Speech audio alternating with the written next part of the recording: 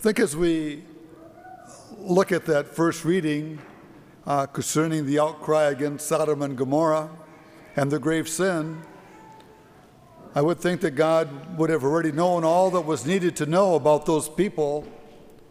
But this gives us a way to experience God interacting with Abraham in a human way.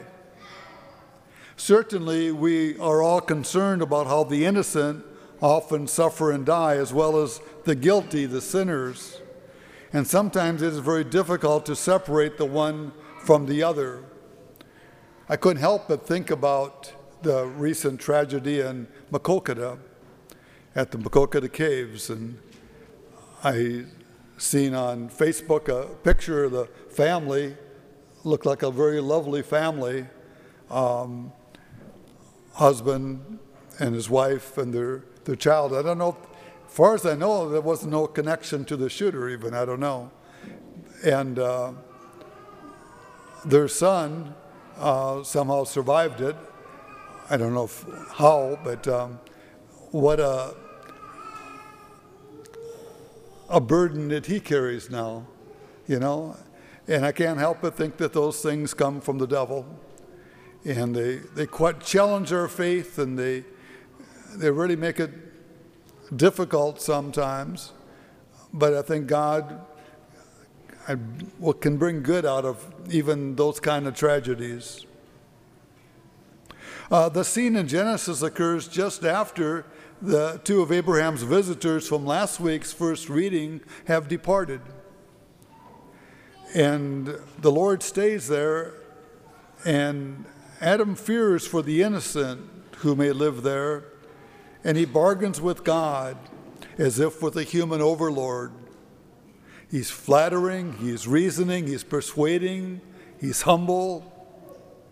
6 times Abraham resumes his plea, whittling down the number of innocents that would prevent destruction from 50 to 10. If he did it one more time and went to 5, he would have saved them, because we know there was about 6 people that were saved. The Lord does not seem impatient or offended by Abraham, and he appears to be persuaded without much resistance. Abraham does not just want the innocent saved. He boldly asks God to spare Sodom and Gomorrah. And this includes sinners, which means this includes all of us, because I think we're all sinners in some way or other. Jesus, too, offers advice not for those who have it all together, but for those who are in need, those who are seeking, those who don't quite have it all together. Our God is a God of mercy and justice, slow to anger, and abounding in love for all of us, imperfect people. One of the lines for us to remember, I think, is to love the sinner but hate the sin. To love the sinner but hate the sin. And maybe we have to do that with ourselves. We love ourselves but hate it when we sin. It's not a good thing. Many people have habits of sin that are very difficult to break, and they need our help, or maybe we need the help. They need our understanding, and they need our prayer to change. I try not to give up on anybody. Anybody. I don't care who it is. We try to stick with it. It reminds me, I was watching Gunsmoke. I like the Westerns. Watching the old Gunsmoke movies the other night.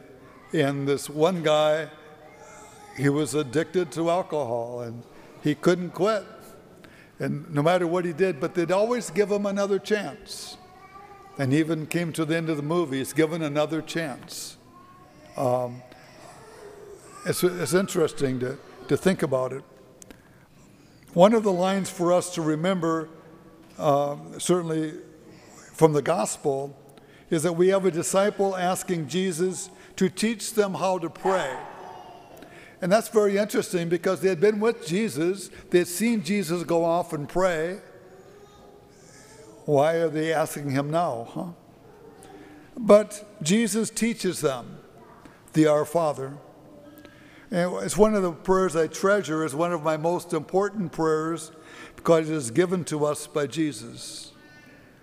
I think it's important that we find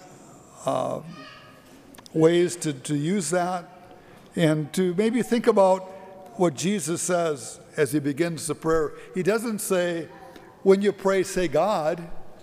He says, say Father. And the word for Father is used as one of endearment. It's actually meaning more like daddy, my dad. What a real intimate relationship that God wants with us. And some of the basic things to pray for the Father's name or person to be made holy, so we don't use God's name in a bad way. That God's kingdom come, not like the earthly kingdoms where a few people have everything and others don't have anything. They overindulge, and while other ones don't have the basic necessities of life. In God's kingdom, all people will flourish and everyone will share in the Lord's bounty. That God gives us each day our daily bread, that we have what we need to carry on Jesus' work today. So I think we want to be able to carry on Jesus' work. That's what God calls us to do.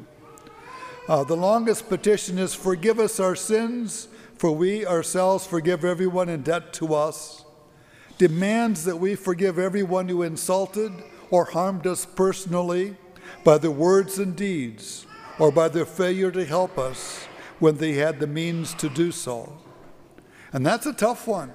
You know, when you get hurt by someone, sometimes you just want to hang on to it. You don't want to let it go. But we really need to do that. Really work at it. Pray for it. And finally, disciples pray, do not subject us to the final test or temptation like Jesus in the wilderness. Or during Jesus' agony, he twice tells his disciples to pray that they will not be put to the test. And then I think one of the most important things is not a single request goes unanswered. Not a single request goes unanswered. And you say, I've got one. I've got one. Huh? Sometimes we do have some that don't seem to be answered. I think when we are trying to change somebody else, God won't force that on them. They have to participate. But most of the time, God will offer us what we need, what's good for us. He's not going to give us what's bad for us. And sometimes what we ask for isn't really good for us. So that's the other part of it. And then we just have to trust God. God gives us what is most important. God gives us the Holy Spirit to everyone who asks for it. And I think we all need to ask for the Holy Spirit to be within us, to guide us, to lead us from within. It helps us to see God, how God is active in our lives. And I think as I look at my life, God has been active in my life. But I don't think God is done with me yet. I think as long as we're breathing, God is still working with us. And we have to be open to that. I think when we pray, sometimes we want to change God, and that'll never happen. But God will change us. So we need to be open to that, what God wants from us. I think prayer is so important that we begin our days with prayer, that we're persistent, we don't give up on it. And it's really good to begin it with prayer. I'm glad that when I retired 3 years ago, that I kept my morning schedule. My morning schedule is my phone goes off at 5 a.m.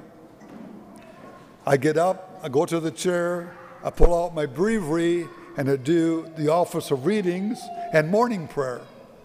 That gets my day started.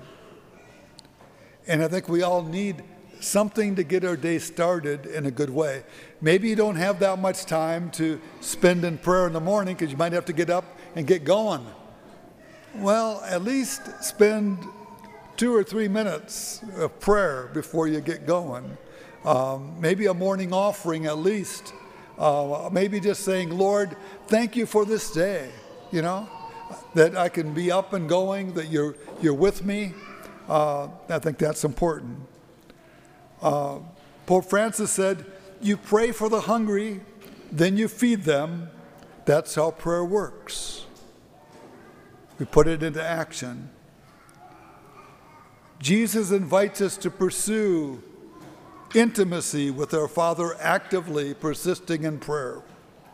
The church teaches us that we must love everyone, which means we should want the best for everyone, and that we should will the good, the true good of everyone without exception, and that we should love and welcome and be merciful to all sinners, beginning with ourselves. So don't give up.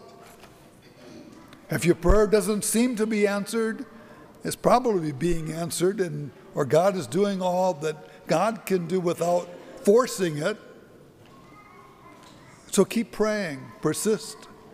It's a grace, it's a wonderful gift, and that's the thing. If we're going to change the world, we have to each do our little part, and the world will change for the good. So we just ask God to give us that persistence to continue.